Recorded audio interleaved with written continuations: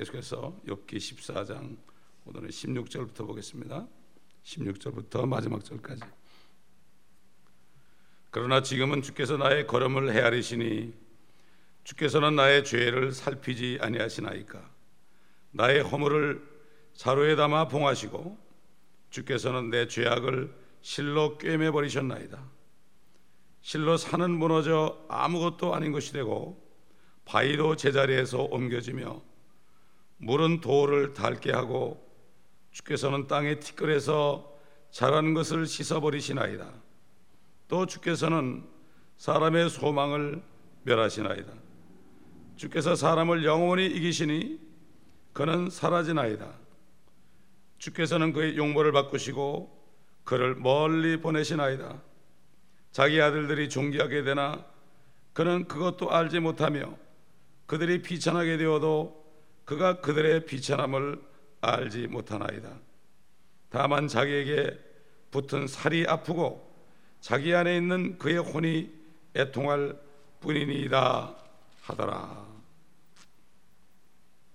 욥이 하나님을 만나기 전까지는 자기가 어디서 와서 어디로 가는지도 모르고 살았습니다. 오늘날도 하나님께서 사람이 되셔서 이 땅에 오셔서 세상 모든 죄들을 위해서 그 피로 다 제하시기 위해서 십자가에 죽으시고 사람들이 갈 땅속까지 가셔서 장사되셨다가 셋째 날에 살아나시고 믿는 자에게 다 성령을 주시는 이런 때가 되었지만 아직도 예수 그리스도를 모르는 사람들, 이런 사람들은 욥처럼 흑암 속에서 이런 고백을 할 수밖에 없습니다. 우리는 우리가 예수 그리스도의 은혜 때문에 평안히 살고 있습니다. 그러나 우리 주위에 아직도 수많은 사람들은 욥처럼 이렇게 울부짖고 있는 것을 우리가 반드시 알아야 됩니다. 그렇기 때문에 우리에게 예수를 믿고 구원받은 사람은 사명이 있습니다. 이 소식을 전할 사명이 있는 거예요. 이것은 내가 해도 되고 안 해도 되는 게 아닙니다. 이거는 의무조항입니다. 의무조항. 복음을 전하는 것은 특별한 사람만 전하는 게 아닙니다. 내가 은혜를 받고 정말 내가 어디서 와서 어디로 가는 줄도 알고 평안 가운데 성령 안에서 의와 화평과 기쁨 가운데서 이 지상에서부터 하나님의 나라 천국에서 사는 사람들은 반드시 흑암의 땅에 있는 사람들에게 이 소식을 전해서 그들에게 가르쳐줘야 됩니다. 그래서 예수님께서 이제 부활하셔가지고 갈릴리 가셔서 산에서 11 제자를 만났을 때도 그러므로 너희는 모든 족속에게로 가라 그랬습니다. 그리고 내가 너에게 가르친 것을 저들에게 가르치고 또 내가 너에게 명한 것을 저들도 지키게 하라. 그리고 아버지와 아들과 성령의 이름으로 침례를 주라. 그러면 내가 세상 끝날까지 너희와 함께 있을 것인데 하늘과 땅의 권세를 다 아버지께서 나에게 주셨기 때문에 가기만 하면은 역사가 일어날 것이다. 가라 그랬습니다. 가라는 것은 명령이지 옵션이 아닙니다. 요즘 크리스찬들은 너무 편하니까 하나님의 말씀을 해도 되고 안 해도 되는 줄 압니다. 너무 편해서 그렇습니다.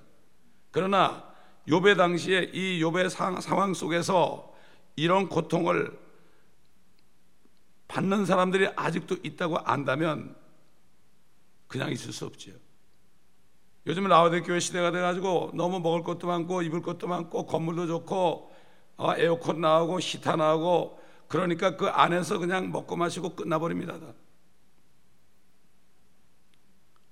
우리가 지금 욥기를 계속 강의하고 있는데 어제는 29살밖에 안 된 자매가 여기서 한 1시간 반 2시간 떨어졌는데 여기서 이 설교한 이 말씀들 욥기 말씀을 포함해서 그 자매가 누구 손을 되게 들어가지고 저보고 좀 신방을 해달라고 그랬어요. 근데 그 자매는 아직 결혼도 안 한 그 자매인데 암이 걸려가지고 얼마 전에 그 팔을 잘라버렸습니다. 이 암이 다 퍼져버렸습니다. 지금 고개도 못 들어요. 꼼짝 못하고 이러고 있어요. 통증이 이루 말할 수 없습니다. 통증이 이루 말할 수 없어요. 어제 제가 가야 되는데 어제 새벽에 와가지고 내가 그 자매에게 무슨 얘기를 하게 됐습니까? 하나님이 고쳐줄 겁니다 그래야 됐습니까? 많은 사람들이 그런 환자들 오면은 하나님이 고쳐준다 그렇습니다. 책임지질 못할 말합니다. 제가 욥기를 강의할 때 가보니까 그 자매가 욥 같은 고통을 받고 있는데 그래도 그 자매는 구원의 확신이 있어가지고 그 통증 속에서도 말씀을 들으면서 있어요. 그 자매에게 무슨 소망을 주겠습니까? 그 자매에게 소망이는 하나밖에 없어요. 예수 그리스도가 오셔야만 되는 거예요. 그 자매는. 옛날 오헬리라는 사람이 마지막 입술한 책을 썼는데 말이죠. 그 죽을 병 걸린 환자가 이렇게 창문에 보니까 잎이 하나 둘 떨어지는데 자기도 모르게 저거 다 떨어지면 나는 죽는다. 이걸 알고 어떤 사람이 이파리 하나를 그냥 실로 짜매놨잖아요. 안 떨어지죠. 안 떨어지니까 그 믿음 때문에 그 사람이 살았다 이런 소설을 썼잖아요.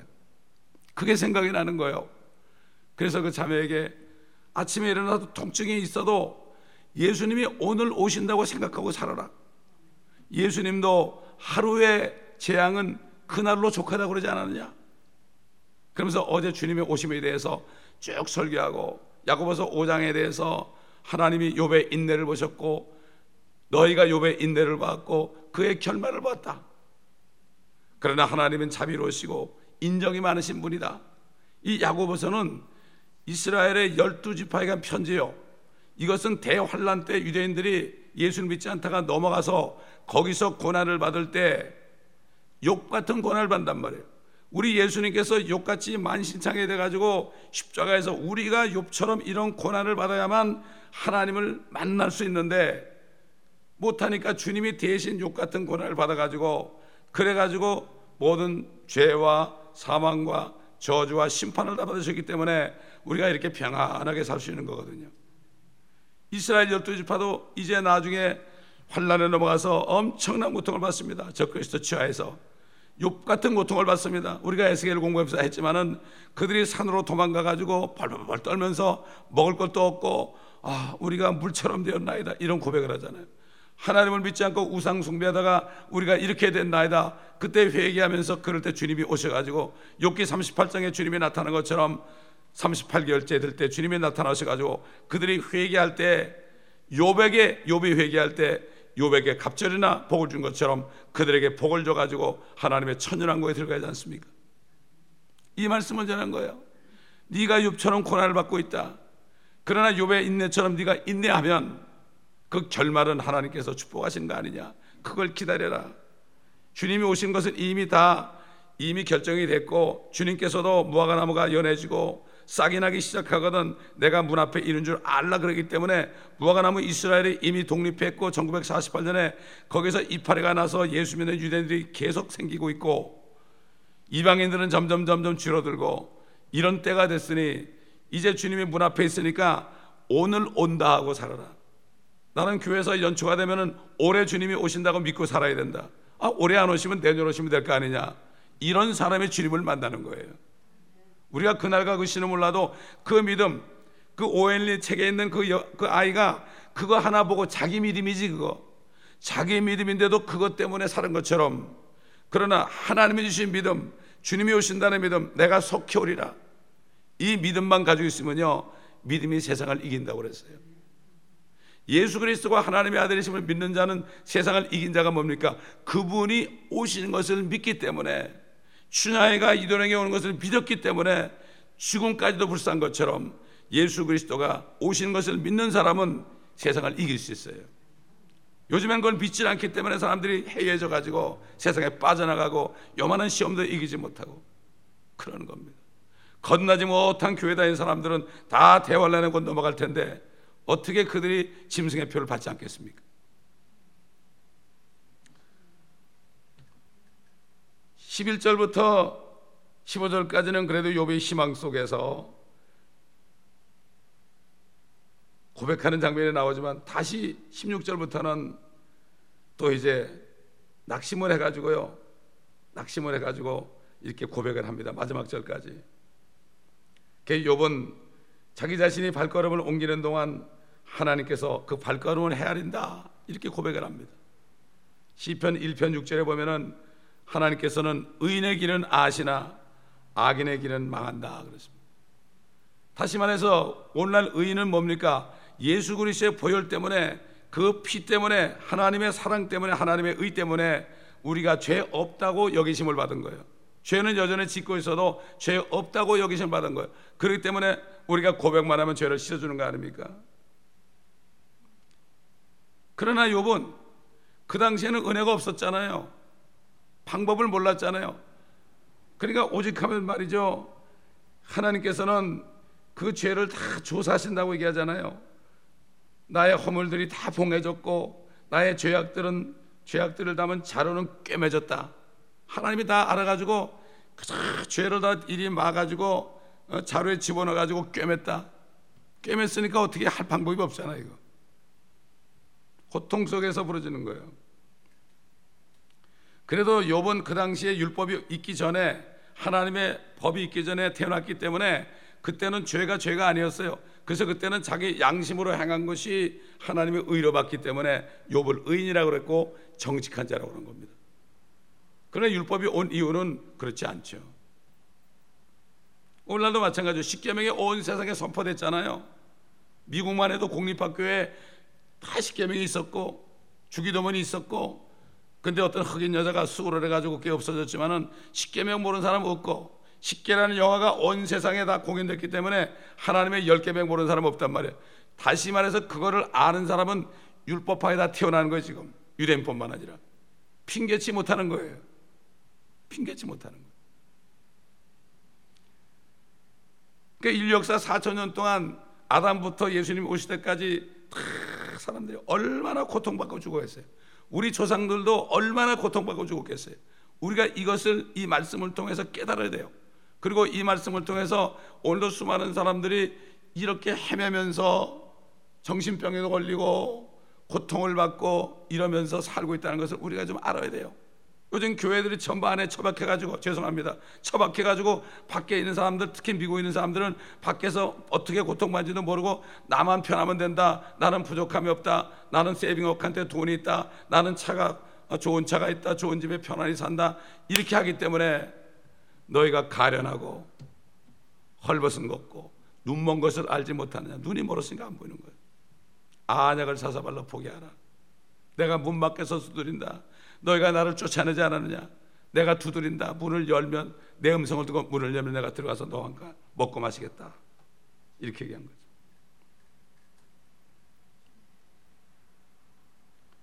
산들과 돌들까지도 이 물에 의해서 또는 지진에 의해서, 허리케인에 의해서 이것들이 다 퇴화가 되죠. 그러니 말이죠, 죄 많은 인간, 주먹 많은 인간은 오죽하겠습니까? 따위는 미친 사람이죠. 퇴화가 되고 있는데 그걸 진화라고 그러니 말이죠. 이렇게 사람을 속이는 철학자들이 있기 때문에 아직도 사람들이 모르고 있는 거예요. 18절 보니까 산은 무너져 아무것도 아닌 것이 되고 바위도 제자리에 옮겨진다. 그렇게 말했죠.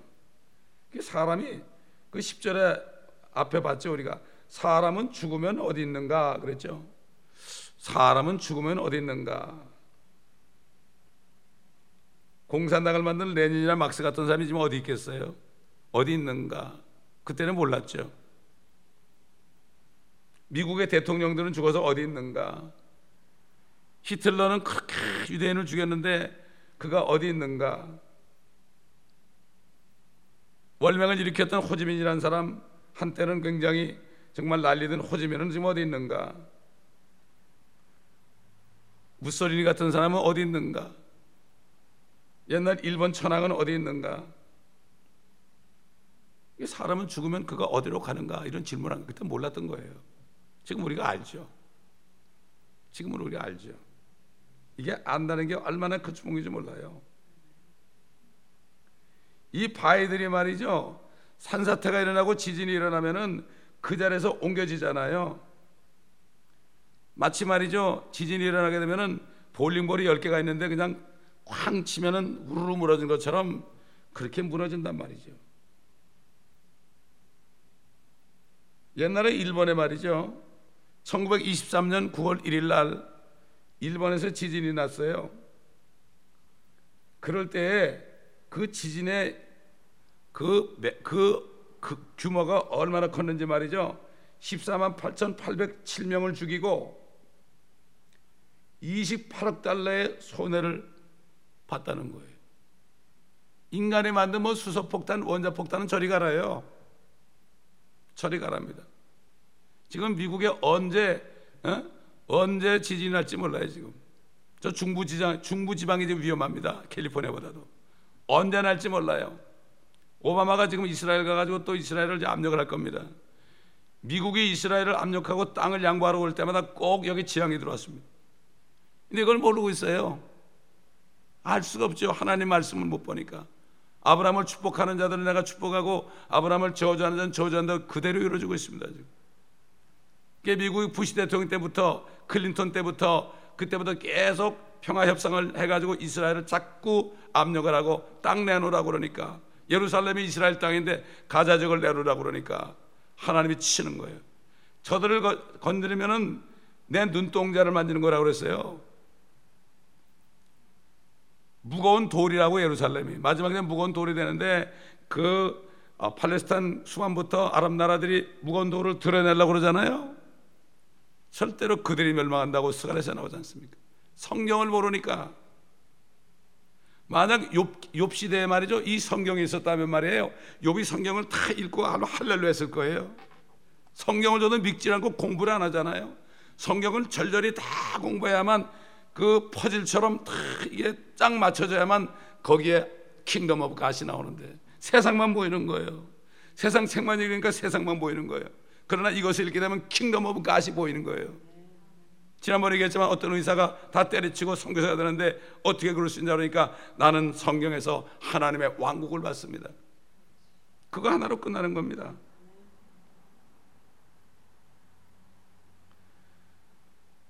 물이 돌을 닳게 하고 땅의 티끌에서 자라는 것들을 다 씻어버린다고 그랬죠. 19절에 보세요. 한국 홍수나고 눈사태 나고 그러면 다 쓸어가잖아요. 이건 뭐 근데 그래도 사람들은 뭐라고 그러죠? 천재지변이라고 그래요. 성경에 보니까 이런 모든 것들은 하나님께서 사탄에게 시켜가지고 한다고 나왔잖아, 분명히. 근데 안 믿습니다. 그러니까 홍수라든가 허리케인이나 산불이나 토네이도, 지진, 뭐 이런 것들, 태풍 같은 거, 그 앞에서 정말 쓸 장사가 아무도 없습니다. 뭐 때로는 용감한 사람도 있죠. 또 겁도 많은 사람이 그렇지만은 뭐 약물에 중독이 됐거나 술에 취한 상태가 아니라면 말이죠, 다 무서워하지 않습니까?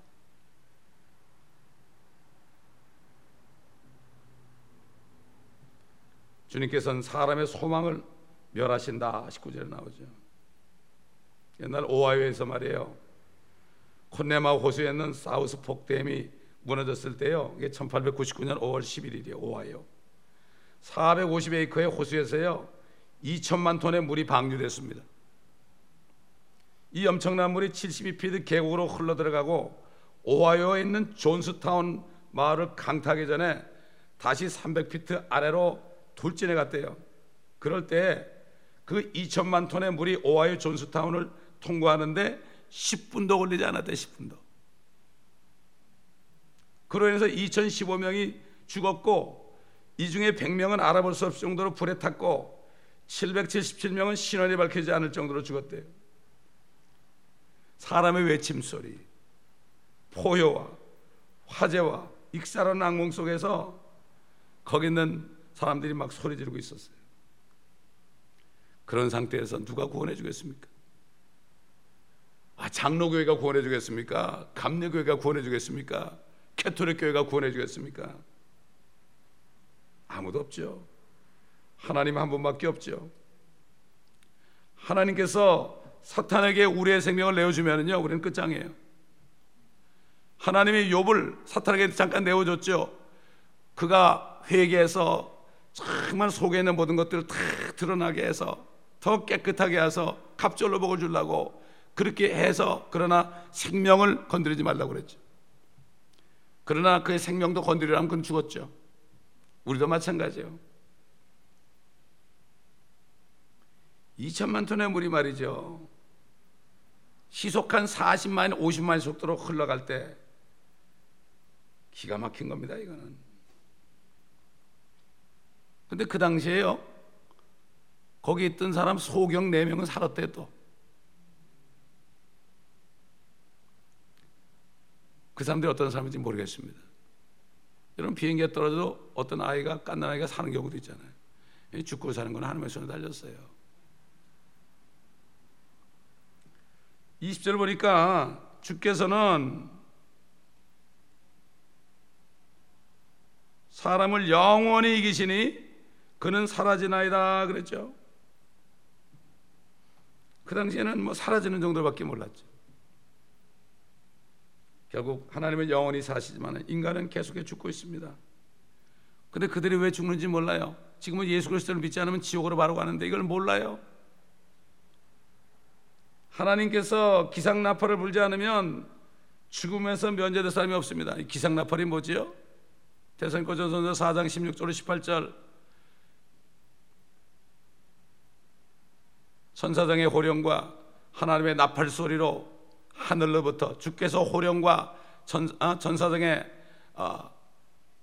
호령과 하나님의 나팔 소리로부터 하늘로부터 강림하시리니 그러면 주 안에서 죽은 자들이 먼저 일어나고 살아남은 우리도 변화되어서 그들과 함께 공중으로 이끌려 주와 함께 영원히 있으리라. 그게 기상나팔이에요.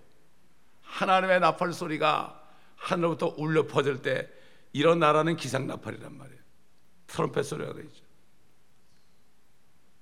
그러니까 결국은 그게 없으면은, 결국 우리의 몸에 부활이 없다면 우리는 정말 허무하게 살다 갈 수밖에 없는 인생들이에요.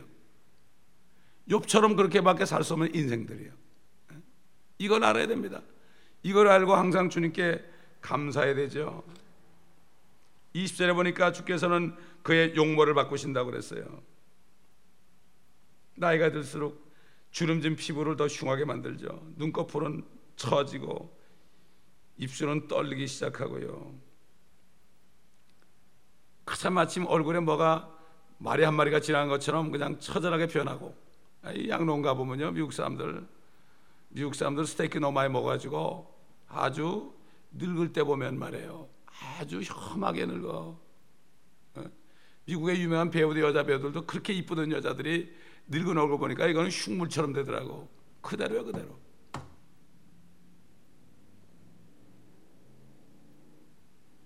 결국은 장의사로 가지 않습니까? 이거 모르고 있습니다. 예수 그리스도를 믿지 않으면 장의사 정도가 아니고 무덤 정도가 아니라 몸은 무덤에 묻히지만 혼은 바로 지옥으로 가지 않습니까? 영은 하나님이 취해가요. 하나님 거거든, 그건. 죽은 영이기 때문에. 자, 21절 보세요. 자기 아들들이 존귀하게 되나 그는 알지도 못하며 그들이 비천하게 되어도 그가 그들의 비천함을 알지 못하나이다. 이게 죽고 나면 말이죠, 자기 살아있는 아들, 딸들이 학교는 도대체 졸업을 했는지, 학위는 받았는지, 그 아들이 선거운동 하는 거 보고 죽었는데 그 아들이 당선이 됐는지, 아들이 직장에서 승진이 됐는지 알 수가 없죠. 그들이 비참하게 돼도 알 수가 없죠. 아들이 대통령이 되는지, 뭐 마약 밀매인이 됐는지, 의사가 됐는지, 술주정뱅이 됐는지 알 수가 없죠. 그렇기 때문에 그 세상 사람들은요, 그런 비참한 것을 보고서는 눈을 못 감다고 그래요. 눈을 못 감다고 그래요. 내 아들 생각해 눈을 못 감다고 그래요. 그러나 그렇다고 안 감나요? 죽으면은 그다음부터 모르는데요. 22절 보니까 다만 자기에게 붙은 살이 아프고 자기 안에 있는 그의 혼이 애통할 뿐이니이다. 어떤 사람이 이렇게 고백했어요. 인간의 인생을 총괄해 보면 이렇다. 몸의 고통과 혼의 고뇌, 몸의 고통이 없거나 혼의 고뇌가 없을 때는 좀처럼 없으며 대개는 이 두 개가 다 있다 그랬어요. 예수님이 겟세마네 동산에 기도할 때 어떻게 됐죠? 내 혼이 죽을 지경이라고 그랬어요. 내 혼이. 이게 엄청난 고통입니다. 우리 사람 욥이 지금 여기서 받는 몸의 고통과 혼의 고통, 이 모든 고난을 주님이 겟세마네에서 다 받으셨습니다. 우리의 모든 수치도 다 받으셨습니다. 우리의 모든 죄도 다 받으셨죠. 이게 은혜란 말이에요. 그래서 예수 그리스도를 정말 믿고 이것을 알고 믿어야 되는 거예요. 이것을 알고 믿어야 돼요. 예수를 믿어야만 세례 주고 세례 받으면 교인 되니까 믿는 게 아니라 진짜 예수 그리스도의 피가 없으면은 나는 비참한 사람이다. 이것을 정말 알고 전심으로 그분을 믿는 것이 영접하는 거지, 말로만 내가 주님을 영접합니다, 이게 영접이 아니에요. 요즘에 그렇게 해가지고 다 지옥 보낸 거예요. 교회에서 이름을, 그 아들을 영접하는 자, 곧 그를 믿는 자 아니라, 이 킹제임스 성경만에 정확하게 나와 있어요. 영접하는 것은 믿는 거라고 그랬어요. 믿을 때 그게 영접하는 거예요. 그게 믿지도 않으면서 그냥 따라하라고 그러니까 영접하는 것은 이게 영접이 아니에요. 폴 워시 목사가 얘기하는 게 바로 그겁니다. 그게 그러니까 그렇게 하니까 변화가 안 되는 거죠. 거듭나지 않으면 삶이 변화가 안 되는 거예요. 거듭나면 변화가 되게 돼 있죠. 많은 사람들이 자기가 구원을 받았나 안 받았나 자꾸 질문하는 사람들이 있어요. 그러나 구원받은 사람은 자기 안에 증거가 있고, 증거는 영원한 생명이라고 그랬잖아요. 그 자기만 아는 거예요. 자기만 아는데 점점 살다 보면 남도 알게 되는 거예요. 변화될 때. 그렇기 때문에 오직하면 사도 바울이 고린도 교회가 은사도 받고 뭐 은사 자랑하고 막 그러고, 그런데 또 한쪽에서는 자기 스텝마다 하고 관계도 하고, 그리고 교회에 뻗어시 있고, 그 목사는 그 사람 쫓아내지도 않고, 그러니까 사도 바울이 말이죠, 뭐라고 그랬습니까? 고린도 후서에 가가지고 13장 5절에 너희가 믿음에 있는가 자신을 시험해보고 자신을 확증하라. 너희 안에 그리스도가 계신 것을 너희 스스로 알지 못하느냐? 목사님이 가르쳐준 것이 아니라 너희 스스로 알지 못하느냐? 그리하면 너희는 버린 자라고 그러는 거예요. 이게 무슨 얘기죠? 그러나 구원받은 사람 무섭게 게 하나도 없어요. 할렐루야가 나오는 거죠. 사실 사람이 살다 보면 너무 좋아서 막 이리 뛰고 저리 뛰고 그런 시간보다도요, 대부분 축 처지고 늘어지고 질질 끌려가는 시간이 더 많지 않습니까? 그리스도인들도요, 깨어서 기도하지 않고 말씀을 먹지 않으면 그렇게 돼버려요. 주일날 한번 뭐 설교 한 편 듣고 가서 일주일 내내 성경도 안 보고 말씀도 안 듣고 그러면 축 늘어져 있다가 또 교회 와가지고 잘못됐습니다, 나 이런 죄 졌습니다. 이건 회개가 아닙니다. 이건 회개가 아니야. 이거 후회하는 거지. 후회하는 사람들로 꽉 찼어요, 교회에. 그러니까 세상 사람들이 손가락질, 야 너희들은 매일 죄 지고 또 잘못했다 그러고 똑같은 죄 지고 잘못했다 그러냐, 그리고 손가락질 한단 말이에요. 진짜 회개는 처절하게 하는 거예요. 그렇게 회개하면 하나님이 그 죄를 짓지 않도록 그 죄만 씻어주는 게 아니라 모든 불의로부터 깨끗하게 한다고 그랬어요. 이게 진짜 회개입니다. 가룟 유다 간 거는, 이거는 바로 후회예요. 베드로가 간 것은 회개입니다, 여러분. 그렇기 때문에 예수님이 나타나서 가지고 네가 이 사람들보다 나를 더 사랑하느냐 3번 물은 거예요. 3번 저주한 거를 비참하게 울면서 회개했기 때문에 3번씩 해가지고 그렇게 물으신 거예요. 근데 회개 적당히 입만 그런 게 아니에요. 이게 진짜 회개하는 사람은요, 죄로부터 딱 단절이 돼가지고요, 단절이 돼가지고 감사하는 기도를 합니다. 감사하는 기도. 다니엘이 무슨 기도했습니까? 다니엘이 무슨 기도했어요? 21일 동안 무슨 기도했어요? 감사 기도했어요. 감사 기도. 우리는 감사밖에 할 게 없어요, 사실.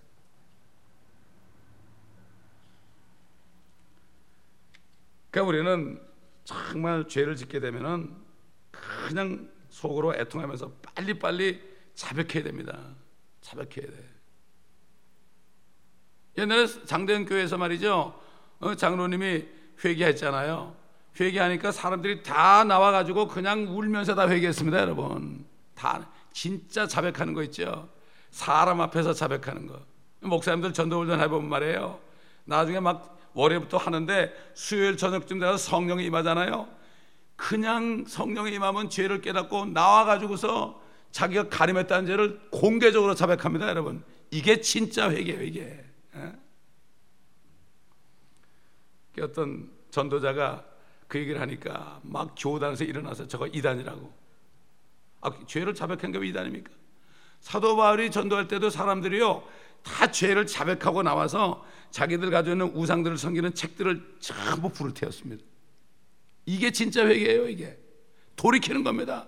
완전히 유턴하는 거지 왔다 갔다 하는 게 아니에요. 요즘에 사람들이 왔다 갔다 한다니까. 유턴하는 게 아니야. 내가 아이들한테도 가르치는 게 완전히 유턴해야 된다. 유턴. 이게 회개다. 너희 가서 똑같은 짓 하고 그러면 안 된다. 분명히 얘기하죠. 아이들 비유를 맞춘단 말이에요. 아이들 비유를 맞춰. 그러면 안 되죠. 죄를 얘기하고 지옥을 얘기하고 해야죠. 자, 이렇게 보세요. 옛날에 야곱이라는 사람 있잖아요. 야곱. 그 맏아들이 말이죠. 자기 아내 중에 하나하고 관계를 했잖아요. 종, 비라. 종인데 아내를 삼았잖아요. 야곱이 자녀를 낳으려고. 비라하고 간통을 했단 말이에요. 얼마나 괴롭겠습니까? 또 그러더니 그 아들이 나중에 양치로 갔다가 피 묻은 요셉의 옷을 갖다 주면 거짓말 했잖아요. 짐승에 물려 죽었다고. 얼마나 슬펐겠어요? 나중에 또 보니까 욥이 감옥에 갇혔잖아요. 또 베냐민을 또 안 보냈잖아요. 얼마나 슬펐겠어요. 이 야곱이, 욥이 아니라 야곱이. 다윗 보세요, 여러분. 압살롬이 자기를 죽이려고 그랬죠. 자기 왕이 되려고요. 그런데 어느 날 그가 상수리나무 밑에 지나가다가 너무 머리가 기니까 거기 걸려가지고 매여 있으니까 그 군대 장관 요압이 그냥 칼로 찔러가지고 죽였잖아요. 그래가지고 막 그냥 다윗한테 와가지고 압살롬이 죽었다고 그랬지. 그러면 다윗이 좋아할 줄 알았죠. 자기를 죽이려고 그래서 자기 아들 아니에요. 가장 사랑하는 아들 아니에요. 압살롬 내 아들아, 내가 너 대신 죽었다라면 압살롬 내 아들아 그랬죠. 고통입니다. 고통. 입다란 사람도 나가서 전쟁에서 이기면은 그 딸을 준다고 그랬죠. 막상 그렇게 되니까 얼마나 슬펐겠습니까? 말은 그렇게 했지만 참 이렇게 오늘날 다들 고통 속에 살고 있다는 것을 우리가 알아야 됩니다. 정말 알아야 돼. 자, 우리 한번 요한계시록 16장 보겠습니다. 17절부터 봅니다.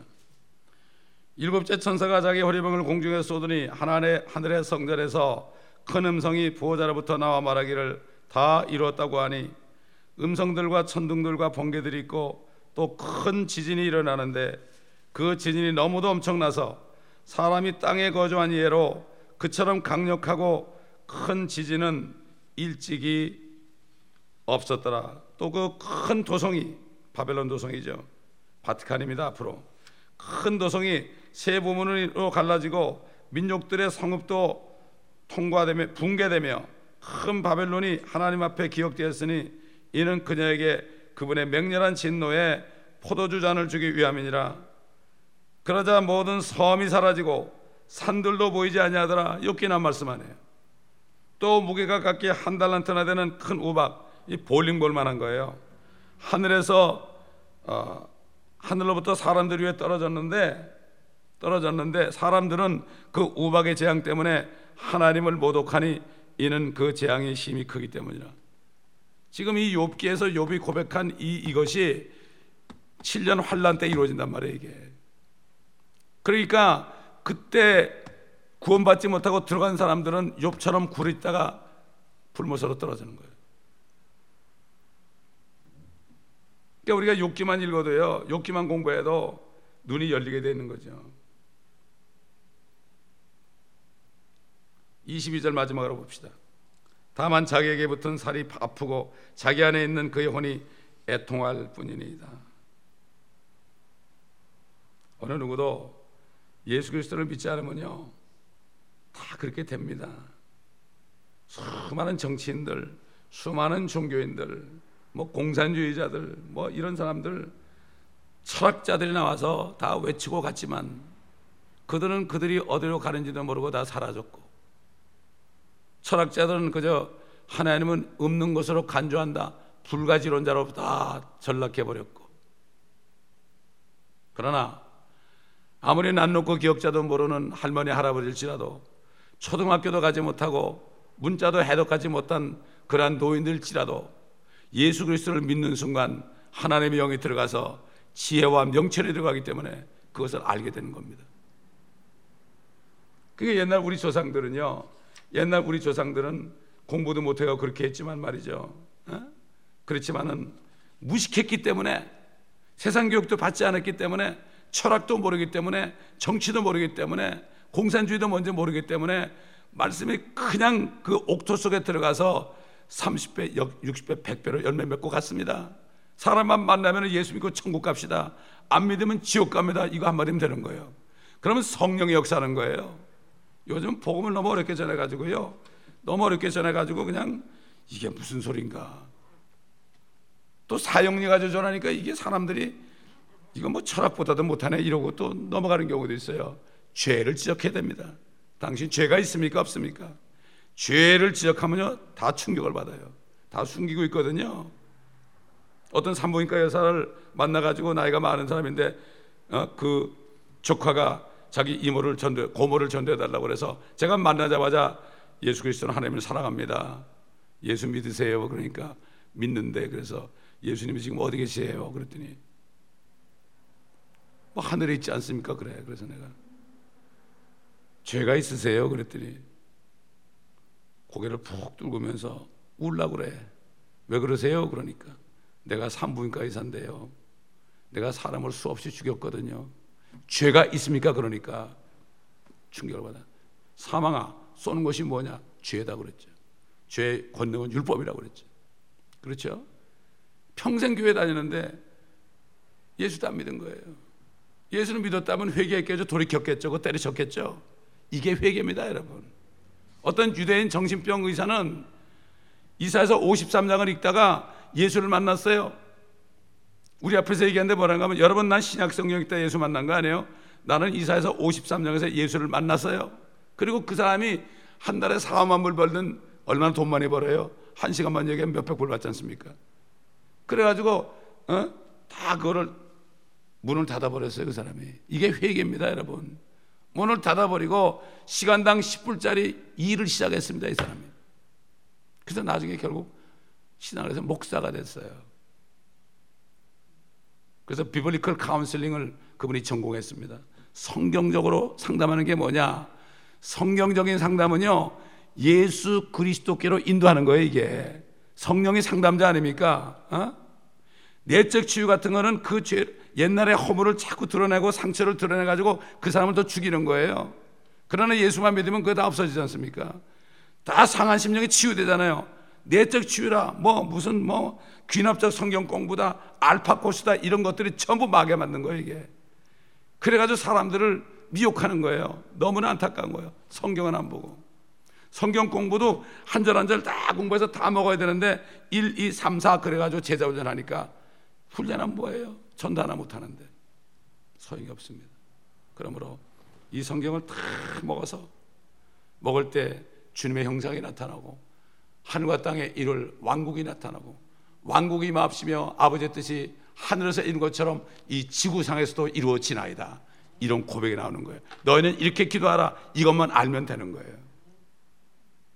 그러나 저 로마 교회가 완전히 그걸 알고 교황이 바로 비스캅 오브 크라이스트, 그리스도 대리자다 그래가지고 1000년 동안 통치한다고 하는데 이미 2000년 됐잖아요.